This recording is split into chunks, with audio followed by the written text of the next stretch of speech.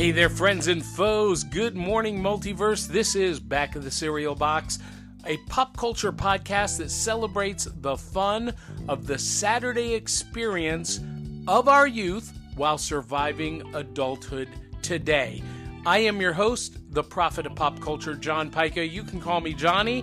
And on this episode, we are going to take a deep dive into HBO Max's Velma. And we're going to do that right after this from the Murdering Crows.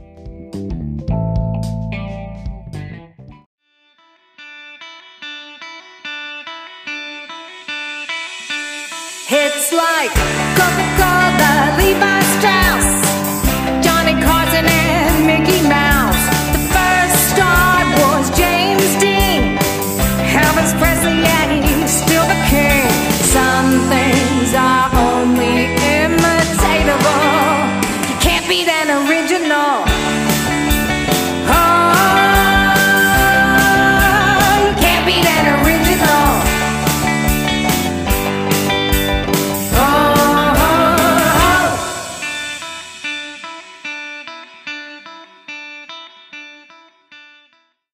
Thank you to the Murdering Crows for that awesome theme song. You can get their album, Four Bad Crows, from Amazon, Google, iTunes, wherever you buy music.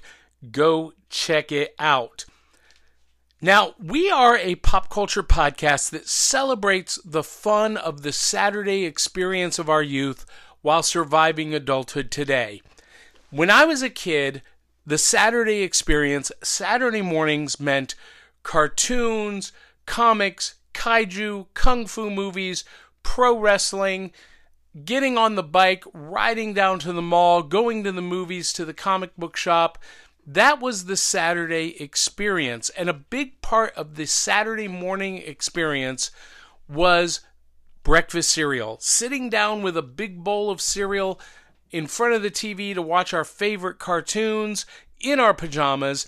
And I am of an age where we did not have smartphones or tablets at the breakfast table on Saturday morning, or any morning for that matter. So in between cartoons, comics, kaiju, and kung fu movies, we were reading the back of the cereal box. That was our world. That was our newspaper. That was my portal to a lot of the pop culture stuff that I love today, like comics and games and toys. You know, there was nothing more fun than reaching into that box of cereal and digging out the toy, the prize, or reading the comic strip on the back, or sometimes even they would put comic books in the box, or, you know, getting a poster or whatever it was, a game printed on the back that you had pieces that you cut out and you could play. I love all of that, and that's what this show is about.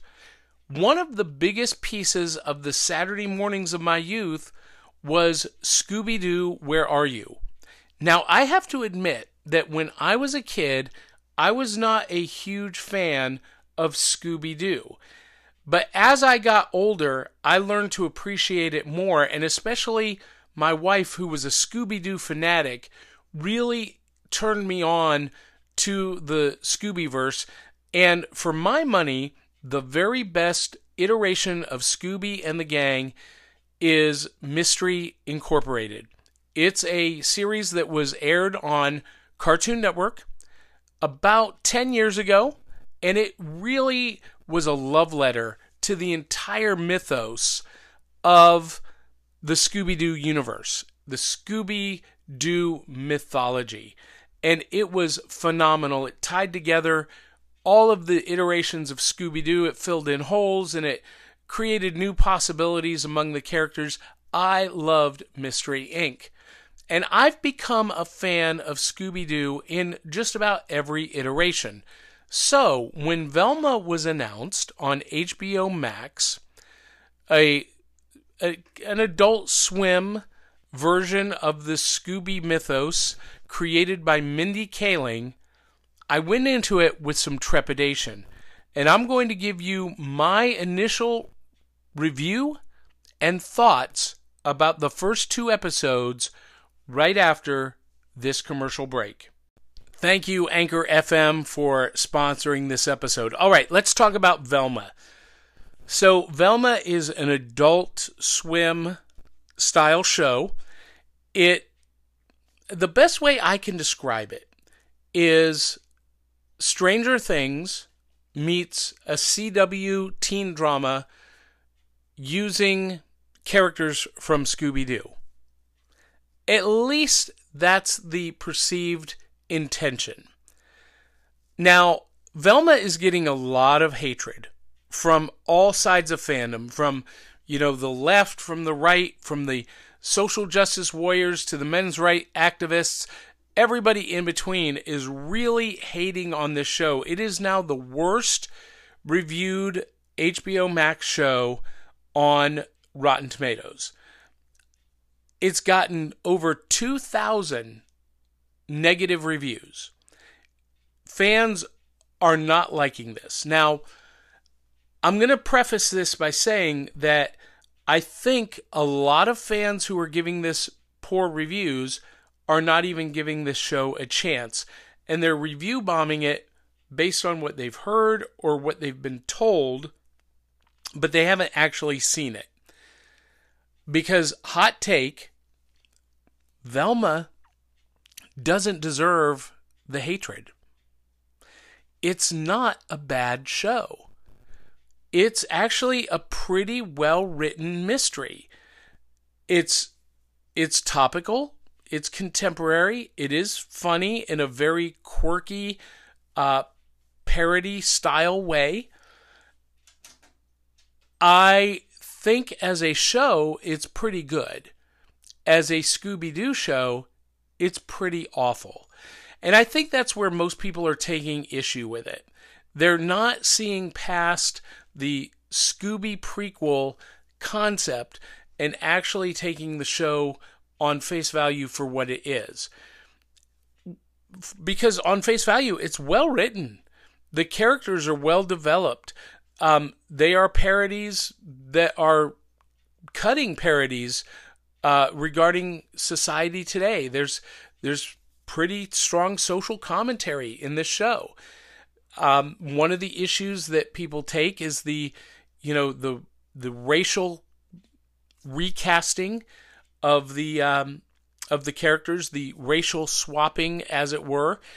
Mindy Kaling actually plays Velma, and she does a great job. She really does capture the spirit and the elements of Velma, her speech patterns and her idiosyncrasies. She does a great job. But in this show, Mindy Kaling is an Pacific Asian woman, and that's how she cast Velma. She is a Middle Eastern Asian woman, a girl. And some people take issue with that, but I don't think it really matters. I don't think it changes the fundamental makeup of who Velma is. Now, some of the other changes go beyond race, and they are completely different characters. And this is where so many people are taking issue. Daphne is an adopted Asian girl with two lesbian moms. In the previous mythos, Daphne was always the daughter of a very wealthy couple, grew up with a silver spoon in her mouth, and that is not the case here. These are struggling police officers. They, live in, the middle of the middle income families, and Daphne is basically using the Mean Girls Act to kind of mask her own insecurities about who she is, where she lives, and, how she grew up. Shaggy is a blogger, a very popular food blogger. He's not called Shaggy, he is Norville. And in the original show, Shaggy Norville Jones was who Shaggy was. So here he just goes by Norville. But he is mixed race, black and white. He wears dreads, and he is not a stoner. He is opposed to drug use. Okay, both of those are pretty stark departures from the traditional characters that we know, but Fred is maybe the biggest departure. Yes, he is still an upper middle class, privileged white guy, but he's so privileged, he's so pampered that he's useless. He's basically a child in a teenager's body, and he acts like a child. He's not very bright. He can't even cut his own food. He has to be fed. It's actually kind of ridiculous. And that's a big departure. The other big departure is there is no Scooby-Doo. There is no dog. And a lot of people are taking issue with that. So is it woke garbage, as some reviewers are calling it? I'm going to say no. And again, I'm going to reiterate that I think it is a good show. It is a good mystery show. It is a good teenage animated drama, or comedy drama. Is it a good Scooby show? No, it is not. It is a horrible Scooby show. But if you go into it with the proper expectations, I think you might enjoy it. I actually enjoyed this show. Will these become the definitive characters in the Scooby mythology? God, no. And I hope not. I really wish that they had produced this show but used different character names. Not called it Velma. They could have called her Mindy, after the creator, Mindy Kaling. I just wish they hadn't used the Scooby character names and likenesses, because they are not the Scooby characters, and that's where a lot of people take issue with it. I want to know what you think, though. I want you to go watch the first 2 or 3 episodes and comment. Do you agree? Is it a good show despite some of the hatred being thrown at it? Is the hatred justified? Or do you agree with the people who are hating on it that it's just garbage? And even if you do believe that, I want to encourage you to change your language a little bit. Instead of just calling something hot garbage or trash, just say, you know what? This really didn't resonate with me. I'm not the intended demographic. This show wasn't for me. I didn't connect with the characters or the story, but I can appreciate the effort and the vision of the creators.